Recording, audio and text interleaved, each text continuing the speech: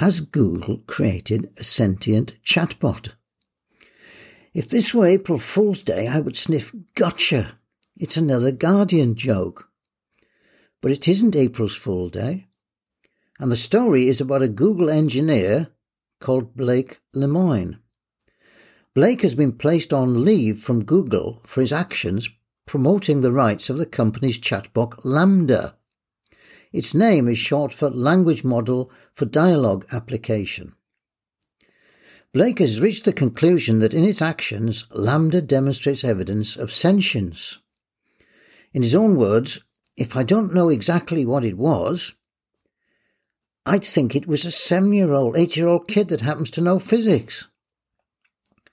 His conclusion sounds like evidence drawing on the well-known Turing's test for human behaviour, which is used to differentiate from machine outputs or artificial intelligence.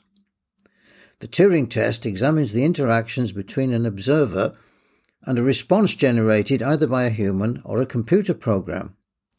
If the observer is unable to detect evidence of non-human responses, the program is considered to pass the test.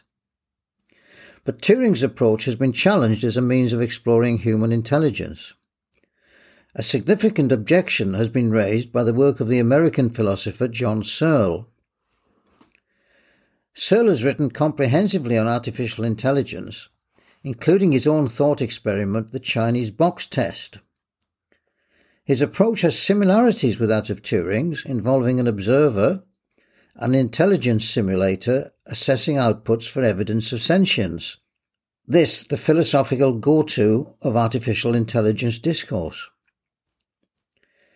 Aging IT buffs may also remember the stir caused by one of the first interactive computer programs known as ELIZA.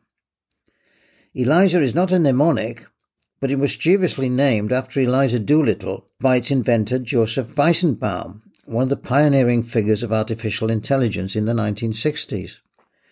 Weizenbaum set out to illustrate how a computer program could mimic human behavior without consciousness.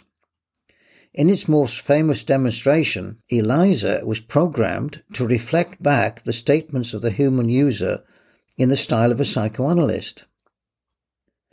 Among the unexpected consequences were the reactions of one user, which were not unlike those of Blake Lemoine. Weizenbaum's own secretary became convinced the messages were therapeutic and coming from a skilled psychoanalyst, exactly the opposite that Weizenbaum was hoping to demonstrate. Here's an example I just cooked up.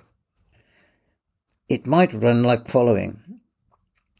Janet approaches the machine and sets up the program.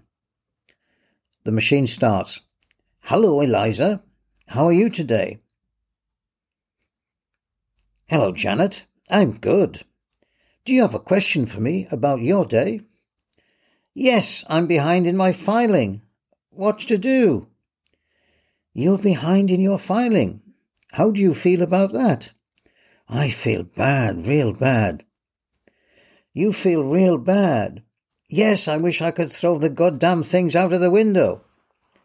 You wish you could throw the goddamn things out of the window. How does that make you feel?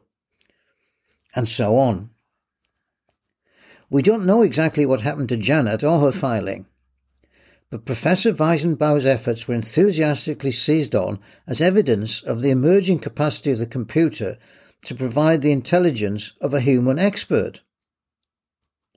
Weizenberg was to go on devoting considerable efforts attempting to put the record straight. Incidentally, we can now see that ELIZA was the forerunner of today's chatbots. These are becoming familiar to us in our attempts to communicate with a human in large organizations. Since ELIZA, there have been several generations of advance with programs outwitting humans in increasingly complex problem-solving tasks. First tic-tac-toe, then chess. In the creative arts, we've become familiar with HAL, the emotional computer in the masterpiece 2001, A Space Odyssey. Automatic driving systems are assisting human movement. Pilotless drones are replacing Tom Cruise and Top Gun fighters. A friend of mine with experience of expert systems told me his deep skepticism of the claims for sentience which are grabbing the headlines. I tend to think that sentience implies feelings and therefore conscious experiences, he noted. Since neither philosophers nor AI experts are able even to understand what consciousness is, it seems unlikely that they're able to simulate it. He went on to say, a machine might in some limited micro-world, e.g. chess or medical imaging or even driving, may show expert thinking. But I don't believe this is the same as having conscious experiences. The machine can maybe fool people in thinking that it's human, but humans are easily fooled anyway, so that means little. I think I agree with him. LaMDA, like Eliza, and perhaps like the horror stories of human creativity gone wrong, may have its place in our cultural history, as a footnote perhaps. In one sense, the story, like that of Frankenstein's monster, in journalistic terms anyway, has legs.